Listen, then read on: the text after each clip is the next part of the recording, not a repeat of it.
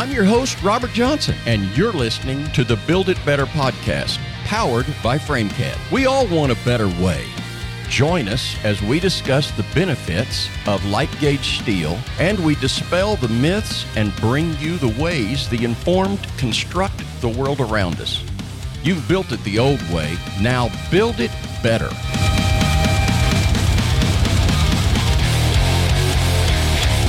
Good morning, good afternoon, or good evening, wherever you are listening to this and watching on YouTube to the Build It Better podcast, powered by FrameCAD. I'm your host, Robert Johnson, and today we are privileged to have a discussion with Joe Doxey, FrameCAD Division Manager with Douglas Colony out of the Denver, Colorado area.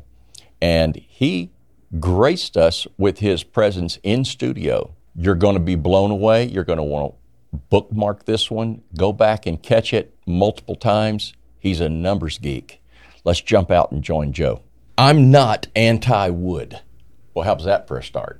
I'm not anti-concrete. I'm not anti-masonry. What I am is pro-cold form steel. So that's what we talk here. You can build with all the rest, or you can build with the best. It's up to you. We just hope to convince you to build it better.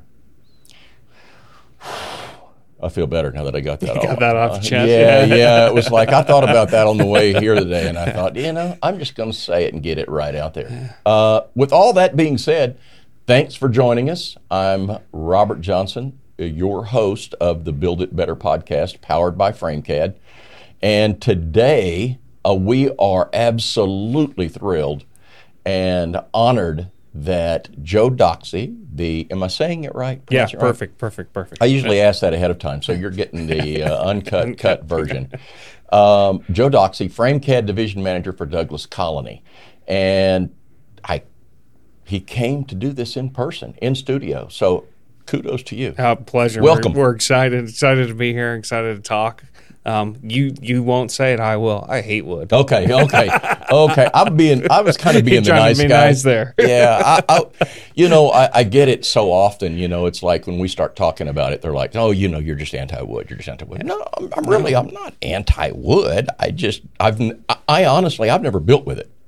Oh, really? Yeah. I've never. And I started when I was like 15 years old in the trades, I have never, I've been in commercial construction all the time, so I've never really fooled with wood. I mean, occasionally here and there, I've had to cut a 2x4 if I forced myself. But, I've just never done it. So I'm not anti-wood. I just think there's a better alternative. Yeah, and I'd say, so I've worked with both. Mm-hmm. I'd agree. I don't know that I'm anti-wood. Yeah. There's times when you need it, and it's going to be the right application. Right. There is something better, right? Technologies advance, things advance. And wood is not. I looked up something this week. Dimensional lumber was the new thing to do, and 1924 was the year that they decided to have that happen. And since then, I don't know what's changed about wood except for it gets dried faster and warps a lot more than it did 30 years ago. Yeah, 1924. It's amazing. We've mentioned this in other conversations, but it's always the new thing. People are scared of the change, and we say this often here. And the whole purpose of this podcast is to shed some light on cold form steel and prefabricated cold form steel, offsite construction, et cetera. But it was this way when you went from copper to PEX. And, when you remember, copper's never going to go away. No, we're never going to do it. And now you don't find copper anywhere. So, I don't know why we fight so hard. Yeah. I think education's a big part of it. I think a lot of the times the long-term cost savings, right, it's scared to change anything, first of all. I think as humans, that's a hard thing for us to do. But really to see the benefits until you actually do it, it's really hard to see how it's going to. Yeah, and we work with lots of contractors as they start using cold form steel, start pre-panelizing. Suddenly they say, I can't believe I haven't been doing this for the last 15 years. 100% of the customers that I have ever dealt with, that's exactly their words. I have not had one that's come back and said, "Oh, man, that was a mistake." Yeah, we should go right back to stick building this out of wood. What is Douglas Colony, and what? Yeah, does that's Colony do? Douglas Colony. So we are a subcontractor out of Denver, Colorado area, service the Front Range. Been in business for 75 years, which is awesome. Great not new then. leadership. No, not yet. A couple of people have heard of us along the Front Range. Specialize in exterior skins of buildings, roofing, sheet metal, waterproofing, solar. Really, our vision as a company was to say, hey, we want a turnkey solution that you can get your whole envelope done. That's with amazing. one I company. never knew that Douglas Colony did roofing. Yeah. That's our main flagship. Really? Yep. Okay. That's the big deal.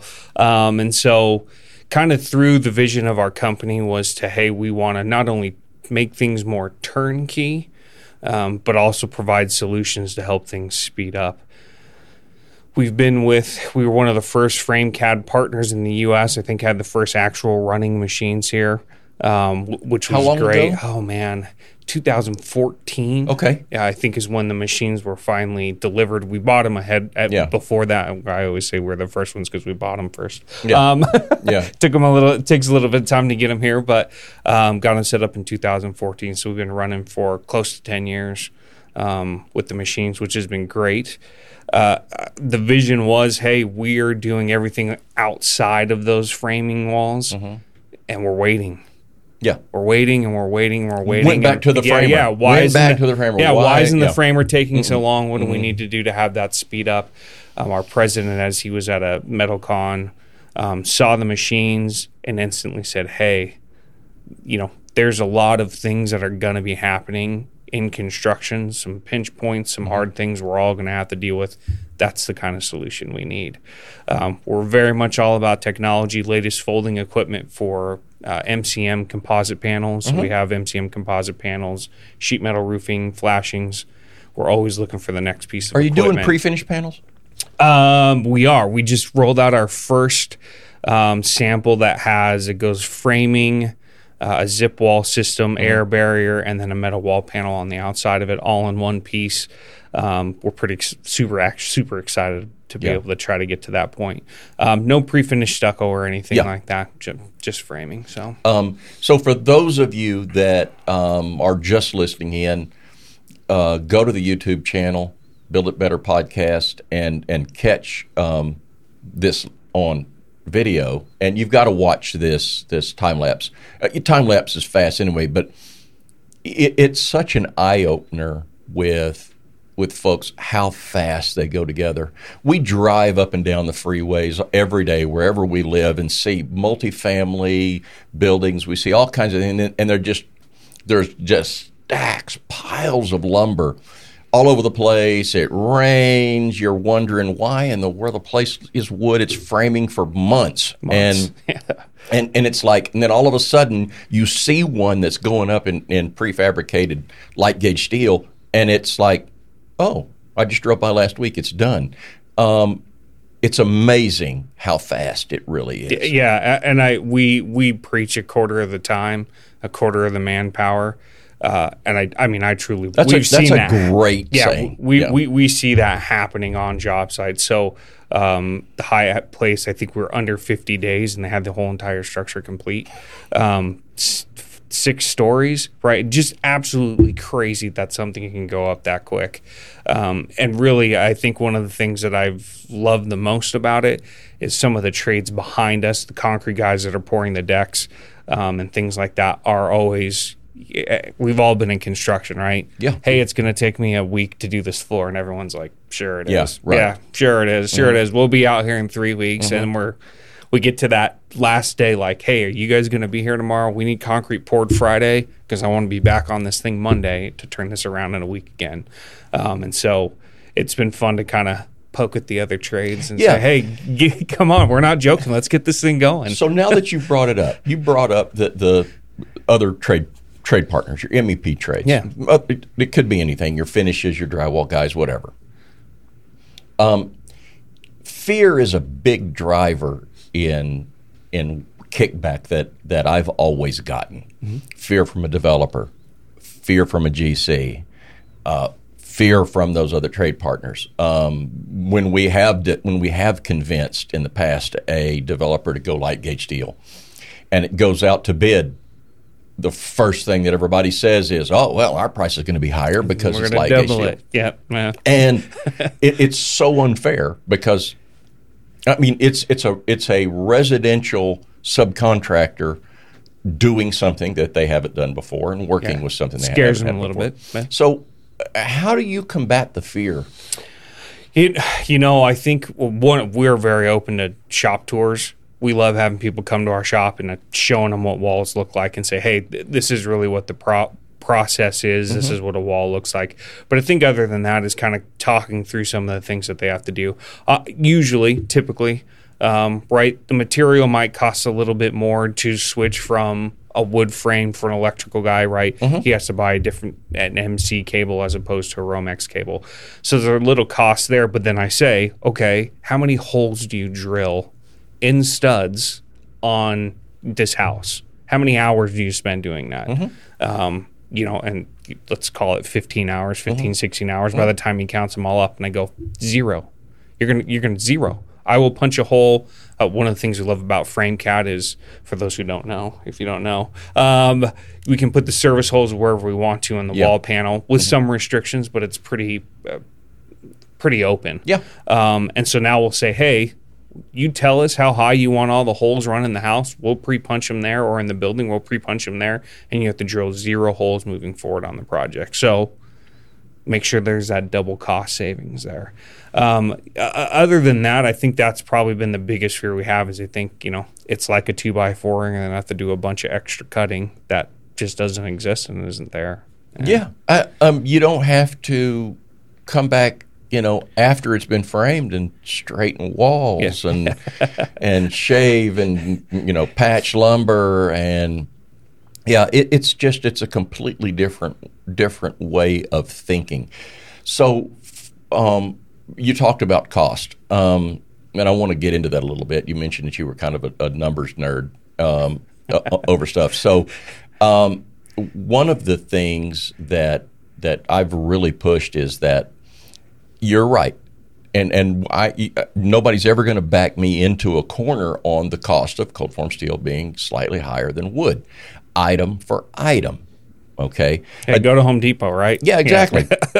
So what I'm always saying is that it's not, if you're looking at it on a line item cost basis, we're always going to be always going to be high. But if you look at it from a pro forma basis, if you look at it and take all of the aggregate savings that come into it, you're going to overcome, if not 100%, the vast majority of those costs. Yeah, we really think that's happening. Yeah, and so it's that developer piece, and they don't know what they don't know. That's really what it is. We've built with lumber since 1924. Yeah. And it's comfort. And I know that they've made their wealth and generated their wealth with wood-framed buildings. And so now it's like, oh, this is just automatic. We're going to do this, and it's going to be. But when they see the advantages and can really pencil in everything, it's amazing. Do you find that to be true? We do. I'm totally. And please, I want you to just whip them out there. I'm a little nerdy. I got my little cheat sheet here with me. And so, I think there's a couple things that aren't thought about. Like you said, you're going to look at it, and this most general contractors, most owners want to say, okay, what's the price for cold form steel? Let me see the quote. Let me see the quote for wood. They're going to look at just those bottom line numbers and then move on. Some of the savings that I think aren't being picked up that guys are missing a lot of the times, one is schedule overall. Yep, so absolutely, quarter of the time for framing. And that equates differently for every project. Usually on hotels, 120 keys, we'll usually see a 4 to 6 week time savings there. We've done some small retail buildings, and I've seen some crazy results. Crazy results. We weren't quite expecting. We had predicted it'd be about four or five, a 2,500 square foot unit. Their last build, 9 weeks. They saved 9 weeks on their schedule. How long did it take you to put the structure up? The 2,500 square foot. 2,500 square foot. I think that the framers had everything buttoned up in 2.5 days was all it took them. Which was, and we pre-sheathed, had pre-air buried it, so we added a whole bunch of other components. So it wasn't just, hey, Correct. you got walls. It's you got walls that are dried in, finished. MEP trades and everyone else can be rolling on the inside that's where it gets ahead of time. And so some extra savings there, but it was 9 weeks. I think they had predicted from groundbreaking to turnover was going to be 184 days or something like that, and we dropped it to it was like 120. Yeah, but look at those numbers alone right there. 9 weeks. 9 weeks. Crazy. Let's take all the construction. Let's take all of the interest rates. Let's take all that stuff out of it. You're open. You're selling. You're selling already. You're making money 9 weeks early. 9 weeks. Yeah. So I think that's one time schedule. Mm-hmm. And like you said, there's a bunch of other things that kind of dial back into that time saving. So one, your building's open faster, which means it's a hotel. What do they say? Beds and heads? Yeah. Heads and beds. That's the way. Heads and beds quicker. You're a retail person. Your stuff's getting sold quicker. Insurance savings we'll see not only on general conditions. We should see general conditions coming from a general contractor, but builder's risk, switching from a cold form building into or combustible building to a non-combustible building, from the wood to the cold form steel. We see savings there. And then I think the bigger one that's really being missed is the long-term property savings.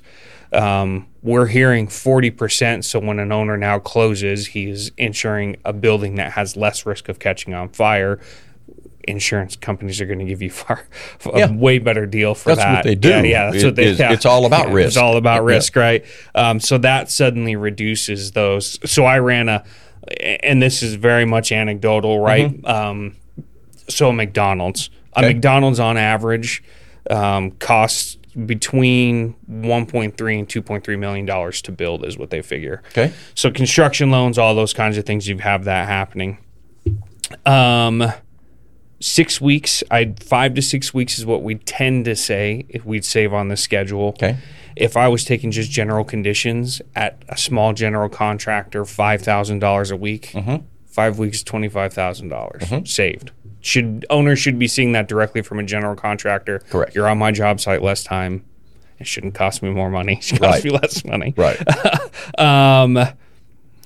Savings on loan types, it kind of depends. And this one's kind of a rough one, right? It depends on what kind of loan you're getting and how you're financing it. You usually see about 17% time savings on there on a $1.5 million project, right? There's another $34,000 you're going to save just in interest payments. Correct. Not because the building gets made quicker.